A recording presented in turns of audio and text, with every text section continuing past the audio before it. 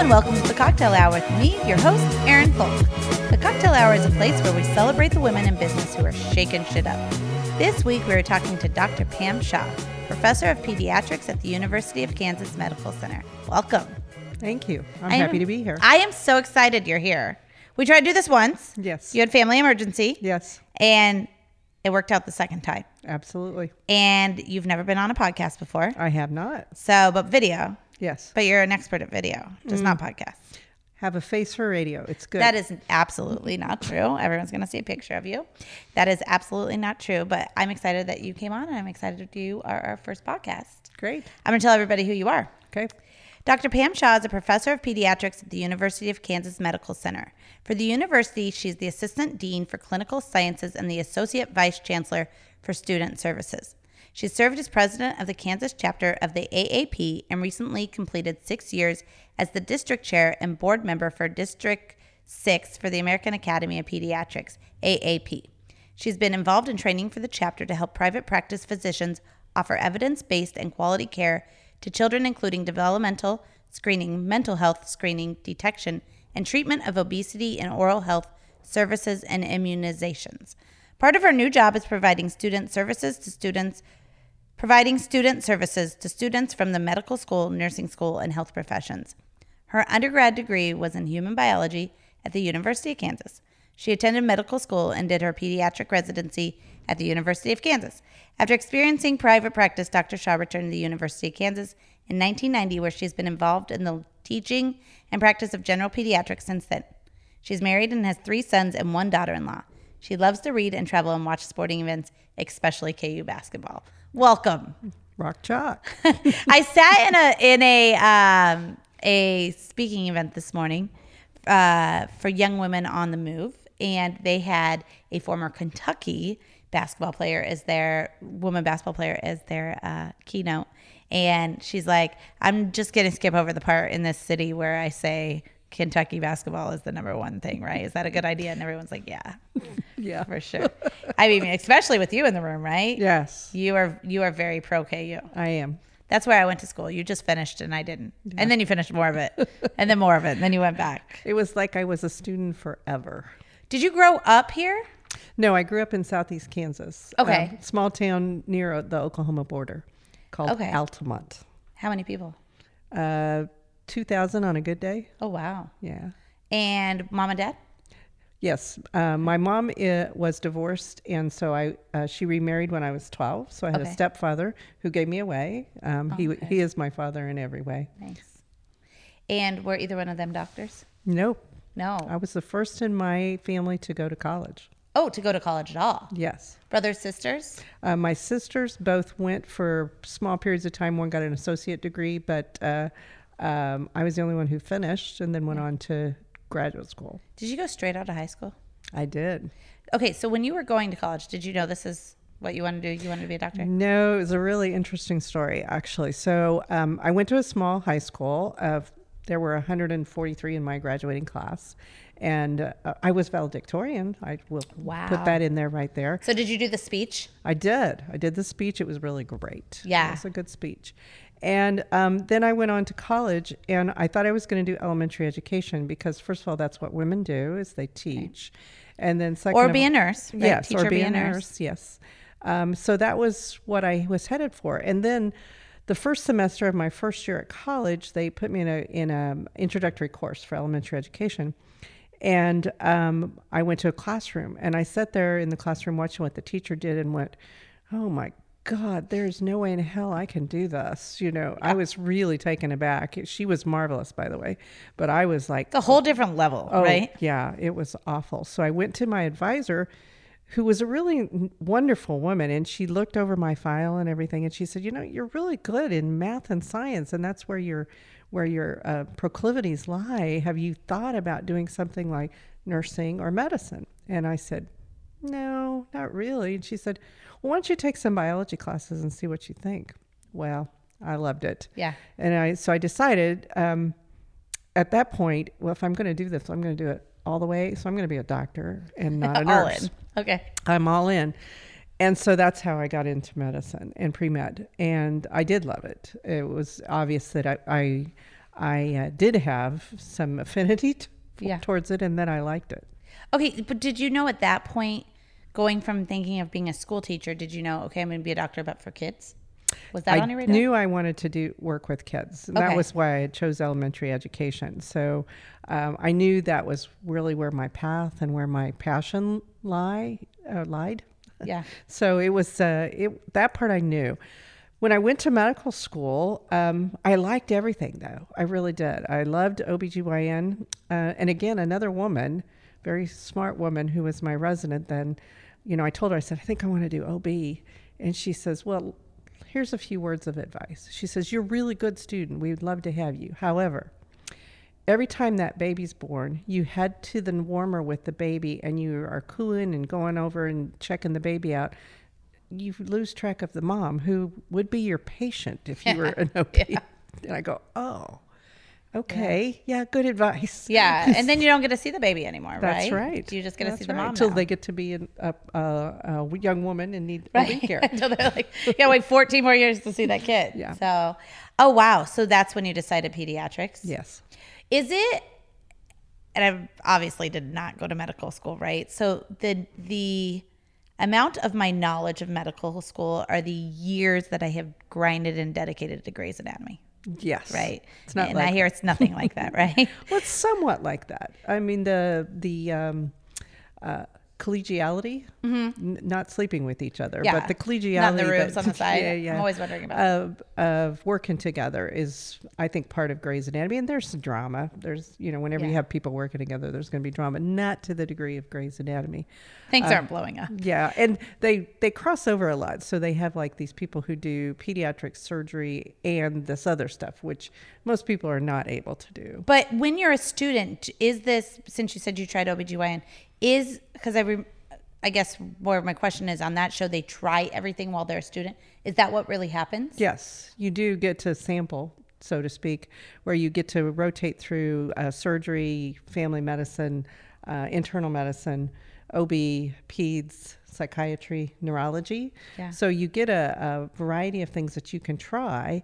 I call it imprinting because it's really interesting. If you've worked with a doctor, shadowed or whatever, and they were really a model physician, you want to be like them. Yeah. So many times our young students come in and they think they want to be a emergency medicine doctor or an orthopod. And then they go through the rotations, and this just happened with a young woman that I just talked to. She was convinced she wanted to be an orthopod, and then she did peds, and she goes, I'm so confused. I like peds. I want to do that. Yeah. So when do you have to declare what you do? You have to after your third year, because that's when you start interviewing for residency spots. And that's when you learn all the details in your residency. Yeah. Have you ever thought this was weird? So I have a lot of friends randomly in law. And I remember one of them said to me, he was having a really hard time after college figuring out what kind of law to go into, right? And I think a lot of times people loop in doctor, lawyer at the same level of school, but medical school, there's actually decisions made, where in law, you don't make those decisions till after you're in law. That's correct. Yeah. And it was so crazy to me because I didn't understand that has it always been like that in medical where you declare very early on? That's a really good question. I'm not sure that it's always been like that. I think probably since there was a physician named Flexner who came up with the idea of something other than just general practice. Okay. So a lot of people used to do what was called your intern year, even then, and you would rotate through all of these specialties, and then you would just hang your shingle out and be able to practice medicine. And then it became the idea of, well, we really need to make sure you know what you're doing in more than just every area. So they became residencies then, where there were more than 1 year where you would actually decide what you wanted to do and then learn more about that specialty. Did you do your residency at KU, Matt? I did. So you've been at KU the entire time, your whole career? Yes. Okay. So let's ask this. So if you're from a small town, what did mom and dad say when you said, I want to go to medical school, when it came to medical school bills, right? What was that conversation? Well, that was not, it was not easy for my parents even in college. So I did work study, I had scholarships, and I paid for, and I did student loans. What scholarships did you have? Like what kind of scholarships? At KU, I had the Elizabeth Berger Watkins Scholarship Okay. for young women. And in medical school, I got what was called KMS, which is Kansas Medical Service Loan.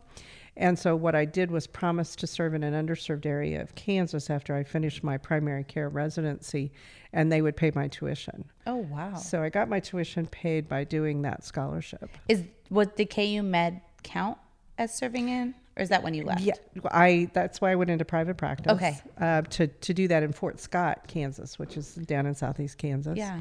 And I came back up, and at that time they had switched that because Wyandotte County was then underserved, that you could be a faculty member at the Med Center and pay back your loan also. Okay. Oh, wow. And so it just paid it back through that. Yes. So did you have all that figured out before you told your parents? No. No. No. And I had been dating my husband in college. Okay. And so we planned to get married right after we both graduated from undergraduate. Then you never graduated for a long time, right? Yeah. And so we got married right before I started medical school. So basically, Mom and Dad were not on the hook for medical school. He was. And he married me anyway. Yeah. And I think it was for earning potential, but I don't know. You're still married. Yeah. Sweet. Okay, let's talk through this. When you were going to medical school and your husband, you meet him in undergrad, what was he going to school for? Electrical engineering. Okay, so he was in a very smart, promising career as well.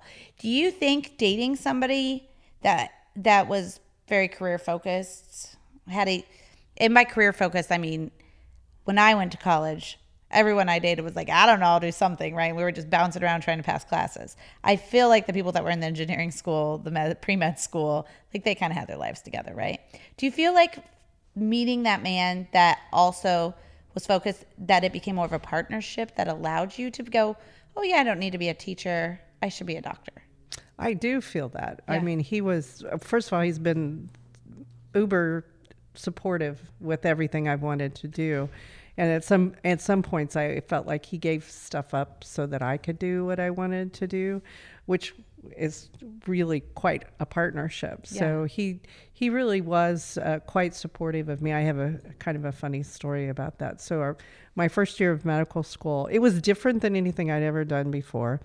And I was a good student, but I never really had to study. Yeah. You know, I could study like the night before and ace a test. And you were probably the smartest in your class in undergrad, right? Well, now you're with somewhat, peers? yeah. And then you're with people who are smarter than you are. Yeah. At medical school. And so my first neuroanatomy test, I got a 67, which is failing on. I'd never failed a test in my life. I didn't even know there was a neuroanatomy thing. So yeah, I'm impressed. It was brutal. That was the first thing you ever failed in school. Ever. Was a neuro test. Neuroanatomy test. And so I came home that evening and I said to my husband, I said, I failed. I'm going to have to quit medical school. I have to find something else to do. And he looked at me and he said, we've paid your tuition. You're going back and you're going to work on this. So I did. Were you mad at him for a second, or were you like, you're oh, right? Yeah, I was really mad. I mean, I expected him to say, oh, yeah, honey, I'm so sorry. I know you tried your best. He said I had to work harder. That was good, though. It was great. It was like that moment where the light bulb turns on, you go, you really have to study for this. Can we talk about how you failed one test and you were about to give up? Yeah. Okay, so a lot of times I have different people on the show. I have a wide variety of people. A lot of people that I've had on the show, and I relate to, I guess, is people that failed a lot to get to where they're at. However, I have recently developed the mindset around, I think sometimes it's harder if you expect too much of yourself and you're used to doing that and achieving that, then when you fail, you don't know how to fail, right? Yeah. So how did you learn? Did you fail another test after that test throughout your career? I didn't. So what do you think happened mindset-wise besides your husband saying you got to go back? Because he could have told you to go back and you could have failed your next test, right? What do you think happened mindset-wise that you put yourself in a position to not experience that failure feeling again, at least as far as it came as tests? I have thought about this because, I deal with students who have failures as well, and trying to figure out what was different about my mindset after that one test. And what happened after Greg told me, yeah, you're going to go back, I had to start thinking about, so what did I do that I could have done differently? I mean, what was it? I do have imposter syndrome, where I don't think that things that have happened to me I deserve. Yeah.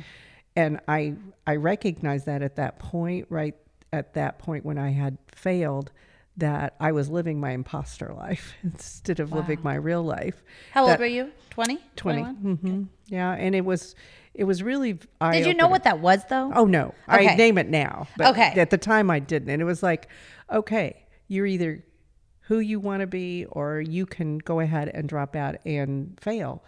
And there was so much baggage from family. You know, I was the first one to graduate from college, and I was the first one to ever think about going to medical school. I felt like I had to do something for all my sisters, first of all, that, to show them that they could do it, and for other young women who wanted to be doctors too. So there was a lot of yeah, you can do this. You just have to figure out what you did and do it differently. What was the percentage of women in your medical class? It was about 30%. So it was mostly male dominated. Yeah. Oh, yeah. Okay, baggage from family. Let's dig into that a little bit. Okay. When you say baggage from family, it sounds like you were carrying their expectations on your shoulders. Absolutely. However, sometimes I find that when people come from families where they are the first, sometimes the success also draws criticism. Is that? Yeah. Okay. It goes both ways. Yeah. I think for mom and dad, they were so proud of me and had so many expectations. That's what I got from them. My sisters often would say things like, "Oh, you're so smart," and you're mom and dad's favorite and I'd say, I'm not mom and dad's favorite because of what I do. I'm mom and dad's favorite because they can depend on me. Yeah. What number were you? Middle. The middle. Oh, wow. And probably what we know about middle children, right? Yeah. You were in the middle, so you were also trying to prove yourself a lot. Yes. Which turned into what sounds like perfection for you. It was a lot of that. Yeah. And I was known as the child who was the perfectionist. Oh, so what did that look like as you grew into an adult dealing with that perfectionism? That is a hard lesson to learn. You're not perfect. So that neuroanatomy test was also a lesson in, you have to work hard, number one. And number two, you're not always going to be perfect. Yeah. So how do you deal with that? Because I hadn't had to deal with that. Yeah. And so I can't even imagine. You learned a lot of lessons from that test. I did, with just one day and one lesson. But it was really interesting because it also was a lesson for my marriage. Because as a medical student, you can get consumed by the curriculum and really get divorced, basically, because you don't have time for each other. Were there a lot of people that went through divorces? Yes. Were there a lot of people that were married? There was probably about, maybe 20% of the class that was married. Did you and your husband ever have the talk that people are going through divorce? What are we going to do to not do this? No. Okay. We didn't. My husband's an introvert, first of all. Okay. Which is interesting since I'm such an extrovert, but yeah, that's what works well. My husband's a very big introvert too. Yeah, so he, talking to him, it had to be really, and then there would be moments of clarity where he would say something, and you have to listen real carefully because a sentence will come out and you'll go, "Oh, okay." Yeah. Like the sentence, "No, you're going back. I paid tuition." Those kind of things. So you have to be really listening for that. So if I'm going to talk, as far as having the talk, I'll have to say, okay, I'm going to talk now. I expect you to listen to about half of what I'm going to say. And then I want to hear what you have to say, kind of thing. But yeah, it's, we made a agreement early in medical school, right after that test, actually. And I told him, I said, I'm going to have to work harder, number one. And, we were newly married. And I said, so here's the deal. We got to figure out how we're going to make sure we have time for each other. So we scheduled time. We had date night. Okay. How often? We'd have a date night every Friday night. Okay. And when we were without children, we would go to fun things like movies and stuff like that. When we had children, we didn't do that as often. Yeah. So maybe it was the park. Yeah. Kind of thing. But still did it. Do you still do it? Now we schedule time still. Yeah. We find that really it has worked. And I tell, young faculty especially, it said, don't get consumed by it. You really have to do it. But the thing is you have to schedule it because you won't do it if you don't. Right.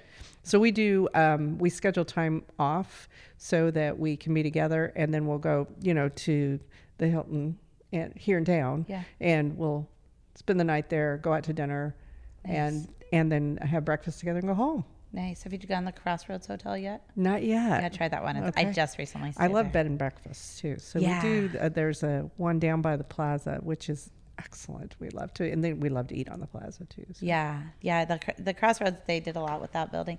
Okay, so how old were you when you started having children? Let's see. Danny was born. This is terrible when you don't have to remember. Danny was born in '85, so I was 25. So you were still in medical school. I was beginning my 4th year of medical school. Okay, were you trying to have a baby? Yes. Okay, so okay. Yeah. I don't know what that life is like. While you're trying to have a baby, what is your mindset around how you were going to do medical school, do marriage, and do being a mom? That we did have that conversation too, because I told him, I said, if I'm going to do this and I want to have a baby, then I'm going to really need a lot of help from you. This is, bottom line. If we're going to make this work, you're going to have to be more than a partner sometimes. And he was quite agreeable. He wanted children too. So I decided, after watching other students who are older than me, that having it at the beginning of my 4th year would be okay, because after you do all your required rotations in 3rd year, you can do electives in your 4th year, as well as interview for your residency position. So I thought, well, if I time it just right and I have this baby in July, then I'll have like 3 months off, which is like as good as it gets. Yeah, right? yeah. At least back then it was.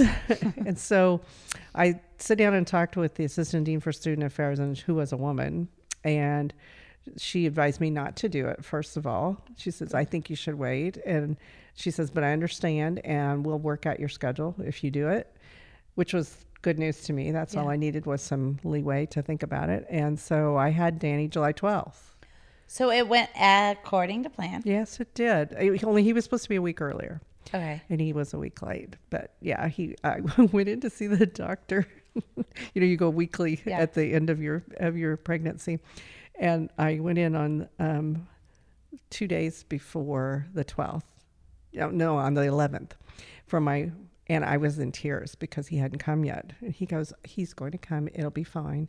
And he did my exam, and he says, you are really close to being in labor. So I just want you to go home, just to act normal. And I'd started in labor that evening. So. Oh, that's funny. Yeah. Are you a tougher patient because you're a doctor? Yes. Yeah. There's no doubt about it. I'm compliant, but not super compliant. Yeah. My doctor's at the med center too, and it's a woman, and she and I have those talks, where she says, you have to do this. Yeah. Kind of thing. Okay. Do you find it's harder when you are a doctor to other doctors? Are they tougher patients for you too? No, that's interesting. Because I take care of a lot of doctors' kids. Yeah. So, I think there's a different kind of rapport we have than I do with other patients, because when I give them, advice, sometimes they roll their eyes at me and sometimes they don't. But I think that they are pretty easy to deal with. Now, I will be honest. I will tell you that most of my patients, they're in the health professions, but I also take care of underserved patients, either uninsured, Medicaid, CHIP, those kind of patients. And I love that patient population because they are so attentive to everything I say, because, and not that the doctor's patients aren't, but they are hungry for information. Yeah. So for me, it's so, well, you're the only person to answer those questions for them. Yes. Right. They don't have family. They don't have, the book knowledge that sometimes the health professionals do. So I just love working with those families, because my job, I was going to be a teacher. Yeah. Is to teach. Yeah. So not only do I get to teach medical students, I get to teach families. Well, I find it really interesting how you wanted to be a teacher, and then you put the strong halt on that, and went to become a doctor, yet you became a doctor at a teaching hospital. Yes. Right? So it's kind of like it all lined up. Yeah. Were you thinking that when you went to KU? Oh, no. I didn't want to, after I finished residency, I just wanted to get out of there. I just wanted to be in private practice. That's what I'd always wanted to do. But after being in private practice for a year, I missed the teaching part of what I did as a resident. Yeah. And I really missed being around other people who were looking for knowledge. Yeah. And not that being in private practice, you can't look for knowledge. That I'm certainly not saying that, but it was evident that I missed the environment at the med center. So I told my husband, I said, well, we'll go back to Kansas City. I'm going to try to get a job at the med center. If I don't, I'll get a job in private practice, and then I can take medical students in my practice. And he said, well, that whatever you want to do, it's fine with me. So we moved back. And you went back there in 1990, which put you there 28 years. Is my math right? Okay, I'm not good at math. You're the good at math. Okay, let's have this conversation, because I own a company that has a ton of millennials that work for me, right? I fall right there on the edge of the Gen X millennial thing. It depends which survey you look at, which one I'm in. I like to say I'm probably a little bit more Gen X because I remember like 90s grunge and stuff, right? What is the easier generation that you feel has adapted to learning, and what is the harder working generation? That's a really good question. The generational differences in many ways are refreshing. Yeah. And I say that as someone who has to really, right now, we're working with 4 generations right now in the med center. So you've got the baby boomers who are retiring, my generation, and I'm right on the cusp of a baby boomer, and then the Gen X and the millennials. The thing that I think the millennials have that is a little tougher is they're used to conversing over social media, which is a whole different way of talking. It doesn't work really well with patients. Yeah, and texting. Exactly. Yeah. So they don't want to do things in person. They'd rather do things on their computer. So it's an advantage in that they're natives to computer technology, and they immediately eat up technology, which is great because we're using a lot of technology in teaching now. But it was a hard transition, right, to get hospitals onto technology. Absolutely, and we're still working on that. Yeah. But what they don't do well is communicate well in person. Well, the heart of the doctor-patient relationship is communication in person. Yeah. So we end up, talking about, it's probably not appropriate to say to a 60-year-old that's awesome. That's probably not going to go, even though you say it every other word when you're talking. Yeah. So we spend a lot of time with communication and how to do in person, what's professional. And there's a casualness or a intimacy that's missing because they've been on their phones or on screens the whole time that you don't get if you have, if you've been conversing with people that they have to learn. So what do you think is the plus of the millennials? That technology. The technology is truly a plus, and they're also innovative. Yeah. I mean, they're really open to new things and trying new things. Yeah. And that is a really plus for anybody who's in medicine, because you tend to get folks who say, well, we've always done it that way. Right. But this generation is not like that at all. It's like, yeah, you want to try that? Sounds good to me. Let's do that. They also have a lot of knowledge of how to do things on social media. So how do you appeal to other millennials? Yeah. How do you get millennials to come into your practice? Well, you have to have a social media presence, right? Yeah. So you have to be on Facebook. You have to be on Twitter. Oh, Facebook is old. Those are for your baby boomers. Instagram, and you have to be Snapchat. on Snapchat and Vine and all of these things. And Vine's gone too. And it's gone now too. Shoot, I'm really behind. It's fine. But that's how much you have to keep up, right? Exactly, and they are keeping up. Okay, so a big thing that I've noticed millennials, I have mostly millennials and then a few Gen X's that work for me, but mostly millennials. The one thing that I've noticed majorly is passion for causes. Does that play into the med school? How does that play into it? That is a great observation, because these young people are so altruistic and so social justice oriented. I mean, one of the big pluses of the millennials is truly that they are accepting. They accept all people, all types of people. They're willing to listen to other people's viewpoints and understand them. And they truly have done all these marvelous things before they come to medical school. Like they've done these trips abroad that, you know, to help people. They've been involved in local charities and organizations in their communities. And they haven't done it just to get into medical school. They've done it because they want to. Yeah. And so that is remarkable to me. And I tell them that because I was so focused when I was an undergraduate, getting grades, that I didn't think about the outside world as much. I mean, I was involved, but not to the degree that these young people are. You said that overall, it doesn't matter for them as much, like what somebody looks like or who somebody is. They just want to help people. You've been there 28 years. Our entire culture has changed, and I feel like it's changed and it's changed back, and it's like 3 steps forward, 2 steps back, 3 steps forward, 2 steps back when it comes to how we interact with people of other races, with disabilities, with different religion, different ages, kind of all of that. What have you seen over the 28 years in general as far as, so like I'm looking at it from the outside world, right, where I found it very interesting. I recently went and saw Rent, and I was like, whoa. I forgot that in the late 90s, we were totally cool with everybody loving who they wanted to love for a little while, right? Because Rent is all about different races, different sexual orientation, different dreams, a little bit different ages. They're almost all the same age because that's what the play's about, is them trying to figure that out. But that was the most popular musical at the time. But then now, and I think we're trying to get on the swing up, but for the past couple years, we got really back we got to see people's real side of what they thought about race. I'll say it that way.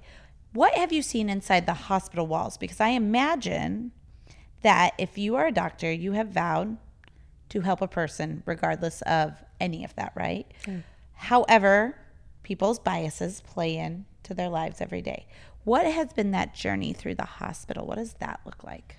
Yeah, that's a great question, because it has been a journey. And I think we're still journeying as we try to become really to show equity for all. And I think we also have to take into consideration where many of these young people come from. The majority of our classes are from Kansas. Yeah. So diversity in Kansas is different than diversity in New York City. Right. And so they haven't all been exposed to a lot of diversity in any way, whether it's disability, sexuality, any of those things. So a lot of it is a journey in learning. Yeah. And if they're open and honest with themselves, it's the implicit bias kind of thing, if they can understand. And we actually teach that. So they all have to take an implicit bias test. Oh, wow. So they understand. They have to take a test on it? Yeah. Oh, wow. They have to take a test, the Harvard test, so they understand where their biases are before they start. So that really helps then to take that journey of self. Part of being a doctor is always looking at what you yourself are feeling, because and we say this over and over again, you are who you are your own culture. You are who you were raised, where you were raised, your skin color, all of the things that you are.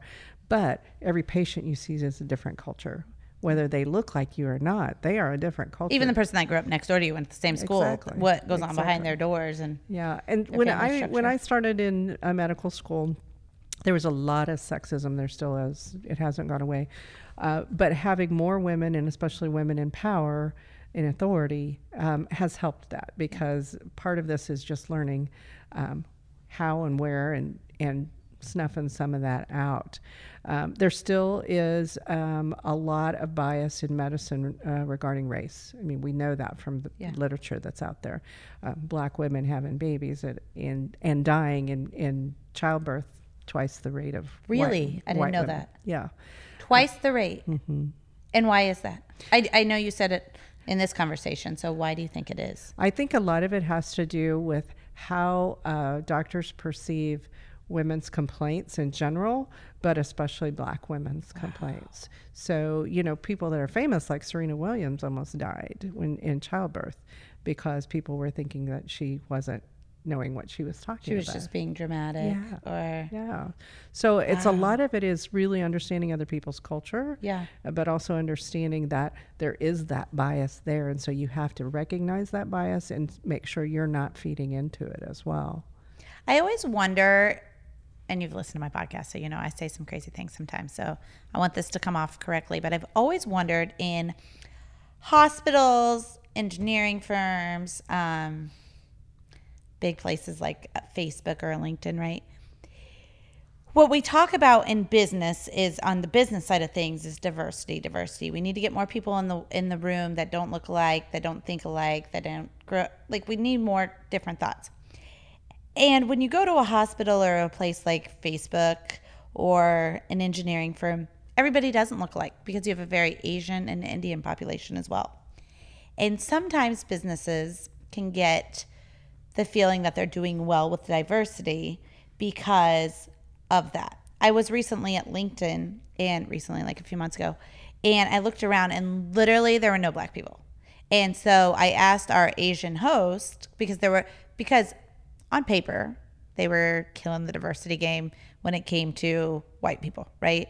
But because they had a ton of Asian and Indian people. But I said to our host, I said, do any black people work here? Do any black people work here? And he said it was like 0.3% or something insanely small for having the amount of employees they have, right? Do you feel like hospitals kind of get caught up in that same mentality of diversity? Oh yeah, I think it's one of those things that sometimes people just look at the numbers, right? But it really has to do with you can't believe you can be something unless you see someone who's done it. So we haven't done as well with pipelines, especially with African Americans, and for them to see physicians that look like them. Right. There's two doctors. Do you know about the sister doctors? The two, and they're blowing up. Yeah. They're sisters who are black who are doctors. Yeah. And I'm not even sure what kind of doctors, but they've grown their social following just because girls can see themselves in them. Exactly. And they've been on everything. They've been on like Ellen and Steve Harvey and all the things because they've grown their social following. But there's two that I can think of, right? Okay. I'm going to circle back around to Grey's Anatomy while we're having this conversation. And listen, I understand that it's not like your real work, but I don't know if you know this part of Grey's Anatomy. I'm like a huge fan, but so Chandra Clark is the writer of Grey's Anatomy, an African-American woman.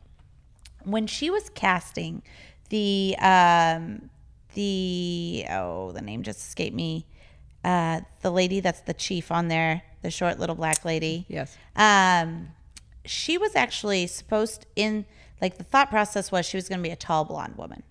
And like the sassy, tall, blonde woman. And when she came in, she wanted to audition for that part. They said, you're not really what we're looking for. She said, just let me audition for it.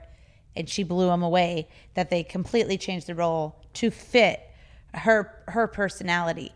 That show for the past however many years, 6-7 years, she's been the chief of staff on there, which is the head honcho on the show. I'm not sure if they even have the same layout as a real hospital, but it has allowed some women to see themselves. Has that show, and I know as a doctor, that's like, it's like if somebody does a marketing show, I'm like, no, that's not really how it goes, right? You're making it like there's some of them out there, but has that show played any part where you feel like some women have been able to see that themselves in there, or shows like that? I do. And I think, in general, TV obviously hasn't been good for minorities or people of color to show people how they really are. And that instead they've shown stereotypes of people. But I think seeing a woman that's powerful like her, and even Scandal is, her other show, showing a very strong, powerful. And even how to get away with murder. Yeah. Right? Because all three of them do it. Yeah, strong black woman who is succeeding in her profession. I think all it does is it adds credibility to somebody watching that who can say, yeah, I could do that. Yeah. Even though they know it's a TV show and so forth. But it's even more powerful in real life. Yeah. If you have people of color in positions of power, first of all, but also in positions that are seeing patients. So, We have pipeline programs at the Med Center where we try to go into Kansas City, Kansas and Kansas City, Missouri and show those kids. We take, our medical students and we try to show these kids that they can do it. There are people who look like them who are doing this, who are in medical school, in residency, et cetera. And give them the perception and the reality that it's possible for them too. Do you feel like the African American community is growing with every class, or is it stagnant? It's really hard in Kansas, realistically, because part of our mission is to recruit in the state of Kansas, and so we have populations in Kansas that, frankly, if they are very good academically, they get lots of offers to places like Harvard and Stanford and things like that. So, do you want to stay in Kansas? I don't know. I never got a Harvard offer. So I think it's difficult for them to make a decision to stay in their homes. So our job, and part of my job, is to make sure that it's attractive for all students of all colors and shapes and sizes, and to make sure that we have the best medical school in Kansas. How many people come back and go to medical school? We do have a lot of alternative career, or second career students as well. It seemed to have increased in the last few years, and part of that, I think, is there's a certain amount of burnout that happens in every career. Yeah. And you're sitting there thinking, I always wondered about being a doctor. Yeah. And so we've had football players. Wow. Not the one who plays for the Chiefs, but he was Canadian and he played for a Canadian football team, and he's a sports medicine doctor. Okay. Which makes sense. Well, that does make sense, right? And we've had people who were attorneys. We've had people who, I think actually some of them continue to practice both. Oh, wow. Yeah, which is really difficult. That's really achieving right there. And really difficult to do. Yeah. So they would do both. And then we've had all kinds of people from different careers, business, as well as other careers. Okay, I know you can't tell me names, but tell me the story of the most inspiring student you've ever taught. Oh, it's actually recent. She is deaf. Oh, wow. And she was remarkable. And it teaches me, I have a son with a disability, and I've always prided myself on being very open to the disabled student. But people would say, well, she can't be a doctor, she's deaf. You have to be able to hear. Yeah. But she was remarkable. She was like at the top of her class. Not only was she smart, she was compassionate, and the patients loved her. And she's doing pediatrics. Oh, wow. So it was inspiring because of that, too. And she is on the East Coast in a very prestigious residency program. Wow. So she was very inspiring to me. We had lots of talks. She originally wanted to do OB/GYN as her first thought. But then she realized it would be very difficult in the OR for her because of the masks, and she read lips. Ah.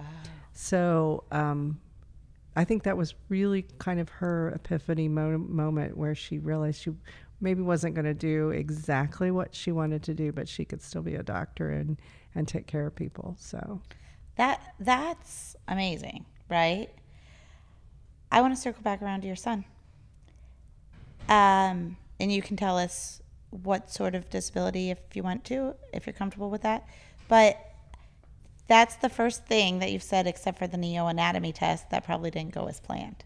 It was. So I want to dig into that, because I think a lot of women have children that maybe, probably because you're a doctor, you were a little more prepared for. But I just like if you feel comfortable to speak towards what it was when you found out your son was going to have some challenges, and then how you decided to navigate that as a parent.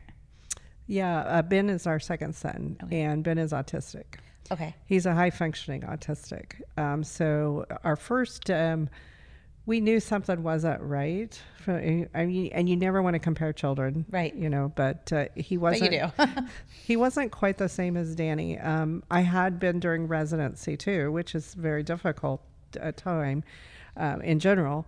And so a lot of it I chalked up to the fact that I was just tired. And so I wasn't dealing with his issues very well. And so when he was 2, he wasn't speaking much. And so we took him for speech therapy, and he got speech therapy. Then when he got into kindergarten, he was the kid. So the teacher's reading a book to the class, and they're all sitting around in a circle. She's sitting on a chair, the Norman Rockwell painting. And Ben is behind her turning cartwheels. Okay. And she was like this wonderful teacher who I think retired the year after she had Ben, but she'd been in teaching a long time. And so when I went in and I was, being one of those parent volunteers in the room, and I said, wait, you were a parent volunteer while you were, okay, you do all the things. and I said, oh my God, Ben is like turning cart. And she said, you may want to get him checked for ADHD. And I went, okay. Here I am, a doctor who takes care of kids with ADHD. And I'm like, oh, okay. So we took him in. His pediatrician tested him, and he began on medications for ADHD in first grade. So then he got to middle school. He was really not doing well socially or academically. And it was kind of one of those come to Jesus moments. I said, Greg, I'm a pediatrician. I deal with these kids all the time, but I don't know what's wrong with Ben. Yeah. And he goes, I don't know either. We need to take him to a specialist. So we went to a developmental pediatrician, and it was the first time things started falling into place when he started telling us about the possibility of Ben having autism. And at the time, autism wasn't as often diagnosed as it is now. I had learned about it in residency, but I didn't think I had many kids that I followed who had autism. So it was new diagnosis. So here's the story associated with that. Everything is about stories. But we'd had the team meeting, and we'd gotten the diagnosis, and we were all processing it. And we were on our way back to school, and Ben was in middle school at the time. And I said, well, Ben, what do you think about this? Do you understand everything everybody talked about today? Because he was in on all of the meeting. And he turned and looked at me, and he said, well, Mom, I'm just glad to know I'm not stupid. So it was kind of a realization to him, like, it was better to have the diagnosis. He really thought he was stupid because people told him he was stupid, including teachers, which I found out later. But it was an eye-opening moment for me that part of my job as a pediatrician is to make sure kids don't think that they're stupid or bad because of the circumstances of their life. That is what labels a kid, and that what makes a kid then perform a certain way, because if they believe they have no hope under those circumstances. So we were diagnosed at a time before ABA was really, or applied behavioral therapy was the norm for most kids with autism, and Ben was high functioning anyway. So we kind of were learning things as we went. But it was another time where I felt like I'd failed, as a mother, as a pediatrician as well, because I didn't diagnose him. I had no idea what was wrong with him. I had an inkling, but you never want to. You don't want to believe it. Say it out loud. Yeah. But it was hard for my husband also, because you want sons who will do all the things that you as a father have done, and Ben was very difficult to deal with. I mean, it was a lot of yelling, a lot of difficult situations in our home. And his brothers, there was at the time 2 of them. He's the middle child, and both of his brothers were very angry at him also, because he got a lot of attention. Yeah. And so they didn't understand what. Well, then Ben went to high school, and he got involved in theater, which is a place where you go to be accepted for who you are. Yeah. It was such a wonderful thing. And all my kids were in the theater. But for Ben, my son's in theater at 12. And now at their age, it's cool to do football and theater. Exactly. Yeah. You can be a jock and be in theater. Right. You can be a cool guy and be in theater. Right. But for Ben, it was a haven, a place where people accepted him for who he was and thought he was kind of cool because he was different, you know? So those years were wonderful, especially since middle school was so abysmal. Yeah. And I often I think middle school just sucks regardless, right? Middle school, so any challenges just make it worse. Is an abyss. And my youngest son said to me once, the first day of high school, he came home and he's just beaming. And I said, "Oh, you must have had a great day at school." He said, "Yeah, I had a great day at school." And I said, "Well, you look so different than you did when you were in middle school." And he says, "Mom, middle school's an abyss." And I said, "Okay." I said, "Well, you never said anything." He said, "Like I didn't have to go? I had to go." Yeah. Well, that's good. Which one's the perfectionist like you? The youngest. And did any of them become doctors? No. No. I have Danny, my oldest, was going to be an actor. He went to LA and lived there for a while. Oh, wow. Auditioned. He said, "I've never seen 20 people who look like me and sound like me." But there was at every audition. And he's a very talented young man. But he's back home in Kansas City, and he does website design. Okay. A lot like his dad. So, Okay. Yeah. And Ben is a cook. He works at a local restaurant, and he's been employed for 5 years now, which is remarkable as an autistic adult. They have very difficult time with change, and imagine the restaurant industry and change. But his management is great. They know if there's a change on the menu or something else, they have to just go over it with Ben a couple times. He'll do what they ask him to do. Well, that's great. He found a place. Yeah, he's found a place, and so we're very blessed with him being employed, first of all, and second of all, in a place that he likes. Yeah. And then our youngest, he graduated with a degree in music education. He has an angel voice. Okay. And he taught orchestra for 2 years at Lawrence Free State and Lawrence High. And now he's in the music ministry at a church, so he's pastor. Oh, cool. And so they've done all very different things. Yeah, very different.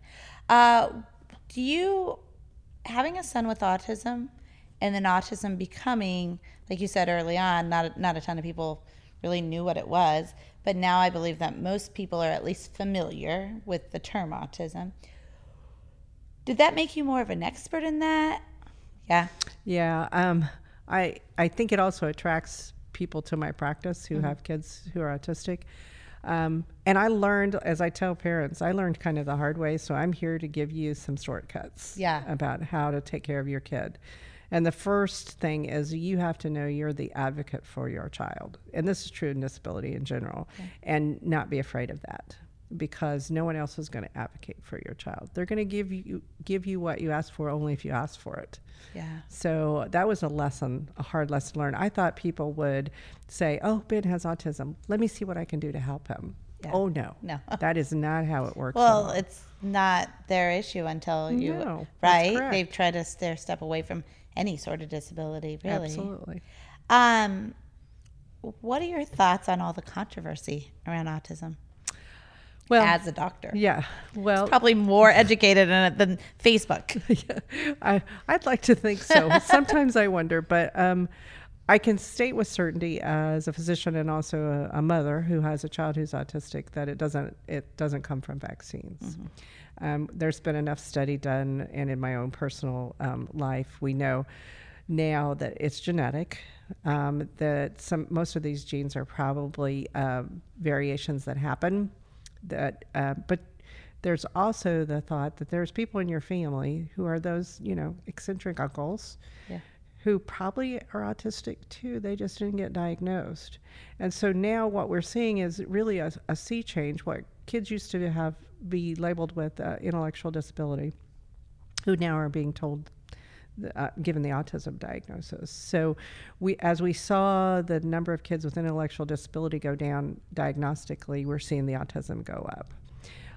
I do think that, part of it is lifestyle related, because we know that older dads are more likely to have autistic children. Oh, really? So, and we're seeing people delay having kids more and more. And so there's an element of lifestyle changes that also, I think, has increased the prevalence of autism. But I can say with certainty it has nothing to do with vaccines. Does it make you angry with the amount of misinformation? Yes. It makes me very angry. And it also makes me angry because especially the anti-vaccination folks will really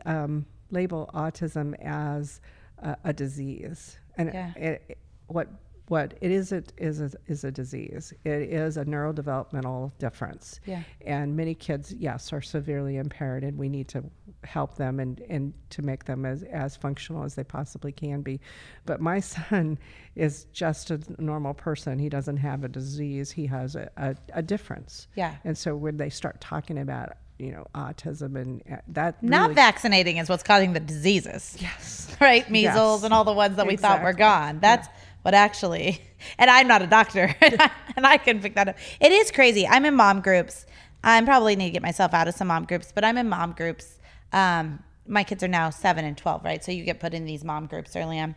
And it is literally the mom groups now say, we will not talk about vaccines in here because it becomes, people sit, it's a very hard line. You're on one side or the other. That's correct. And if you're on the anti-vaxxer side, I don't know what it's called, anti-vax side, you have very strong beliefs without much proof, which makes me wonder how far in other areas of life can we really get if people feel they can feel so strong about something without any proof. Absolutely.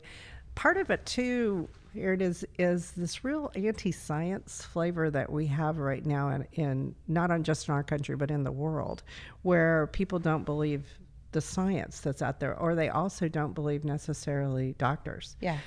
So, I'm active on Twitter, and you'll get the anti-vaccination folks who are posting things saying, well, you're just a big pharma shill. Well, I'm as far away from a pharma shill. First of all, vaccines do not make money. That's not the reason we do them. We immunize to protect children from disease. Yeah. If we made money, that would be a bonus, but it's not. Right. It's not a money making. It's and not so the to opiates. accuse us of, yeah, exactly. To accuse us of we do this for the money is so, it's like this injury to your soul. Yeah. I'm here to help children. You just don't want them to get the measles in 2019, Absolutely, right? yeah. Well, and it's scary if you're having a baby. I think we thought about maybe doing one more, but I'm about to hit 40. And then by the time you label all the stuff between the age and the different stuff that's going on, and having 2 kids that are driving me crazy, we decided not to move forward with that. But yeah, it's kind of scary, the stuff you have to look out for now. Because we kind of had it down for a while. We did, yeah. Do I understand this right? And kind of explain this to me. Are you second in command at KU Med? No. Okay, but you have a lot of fancy titles. So what are you all in charge of? Okay. So my immediate boss is Dr. Bob Klein, and he's in charge of the Office of Student Affairs and Services. Okay. Faculty and Student Affairs and Services. And so he overarches all 3 schools at the Med Center, and so I'm in his second in command. Okay. For student services. For student services. Yeah. Okay, cool. So I'm in charge of the registrar's office, the student health, student education, educational support, counseling, financial aid, okay, and student life. So those are the areas that I oversee. So you're pretty high up at KU Med. Yeah.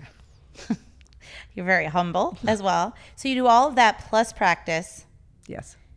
Plus teach. Yes. How long do you think that you'll do it for?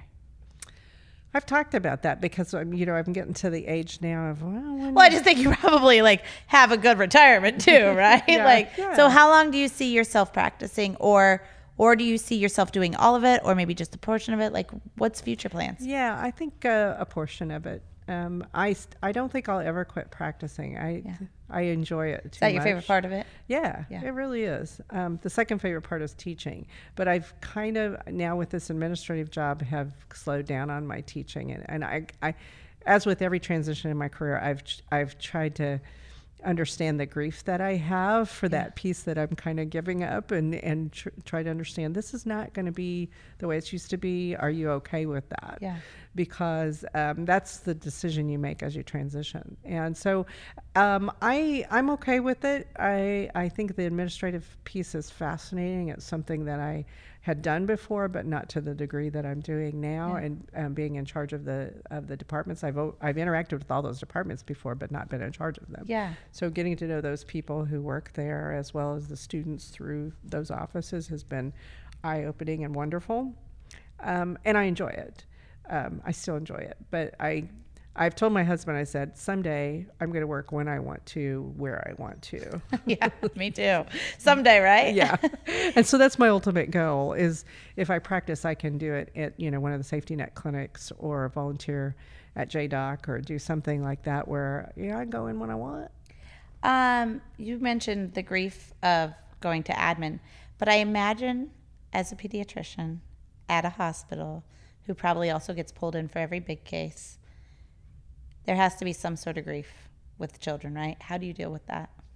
People always ask me that when I told them I wanted to do pediatrics. Well, what if you have a patient who dies? And well, we all have patients who die. Right. And it's not different whether they're 90 years old or 9 weeks old under the circumstances. If you've got a relationship with a patient and they die, you have to deal with it. It's probably the hardest thing that you learn. And most of the time in medical school, you have at least one patient who dies. And then in residency, when you're in charge of them, it becomes very personal at that point. You do the best you can to take care of people, and then you have to come to that epiphany moment where you go, there's nothing more we can do. And talking to parents, especially of a young child, when you make that conversation happen, there's always going to be the stages of grief where it's disbelief. No, there has to be something more we can do. This is my son, this is my daughter. Yeah. And then but you say advocate, right? So you've taught them to advocate. So you definitely go through that. Absolutely, they have to, and they need to. Yeah. And if they don't, then it's going to be an incomplete process for them. So you have to help them do that. When you lose a patient, it is like losing a child in many ways. So you have to deal with it on all kinds of levels. And I tell my patients, when we're talking, I may become emotional. That's me. Yeah. I have colleagues who are just as kind as I am or more, and they don't get emotional. So you get the variations with physicians of how they handle it. But I think the biggest thing that I want my patients to know is I care about them. Yeah. I care about their families. And so for me, that's showing emotion. What is the one piece of advice you would give to somebody that is thinking about going into a similar career path in life? The biggest piece of advice that I would tell them is to be present. Work hard, do your best. That's more than one piece of advice. No, but that's good. But I found the biggest thing for me was when people said to me, you're really good at this. Would you like to try this new job? Yeah. I would say, okay. Yeah. I was there, first of all, and second of all, I was willing to try something new. And sometimes it worked well, and sometimes it's like, that was good, but Like when I was residency program director, I loved it, but when I was done with it, I was done. Yeah. Okay, I'm done with this piece. Chapter over. Not going to do that again. Yeah. But it taught me so much about all kinds of things. So be present and be open to change. Be present and be open, and then for the moms, be your kid's own advocate. Absolutely. Well, thank you so much for coming on. This was fascinating to me. Thank you. I really appreciate it. That is it for this week's Cocktail Hour. Do you want to hear from your favorite local businesswoman? Do you know a woman in business who is shaking shit up? Send your recommendations to heygirl@cocktailhourpodcast.com. Make sure you subscribe and share our podcast with your friends. We share our stories to motivate and inspire you, so spread the love around. Until next time, I'm Erin Polk. Keep your class and your glass raised, and we'll see you at the next Cocktail Hour. Thanks, Pam.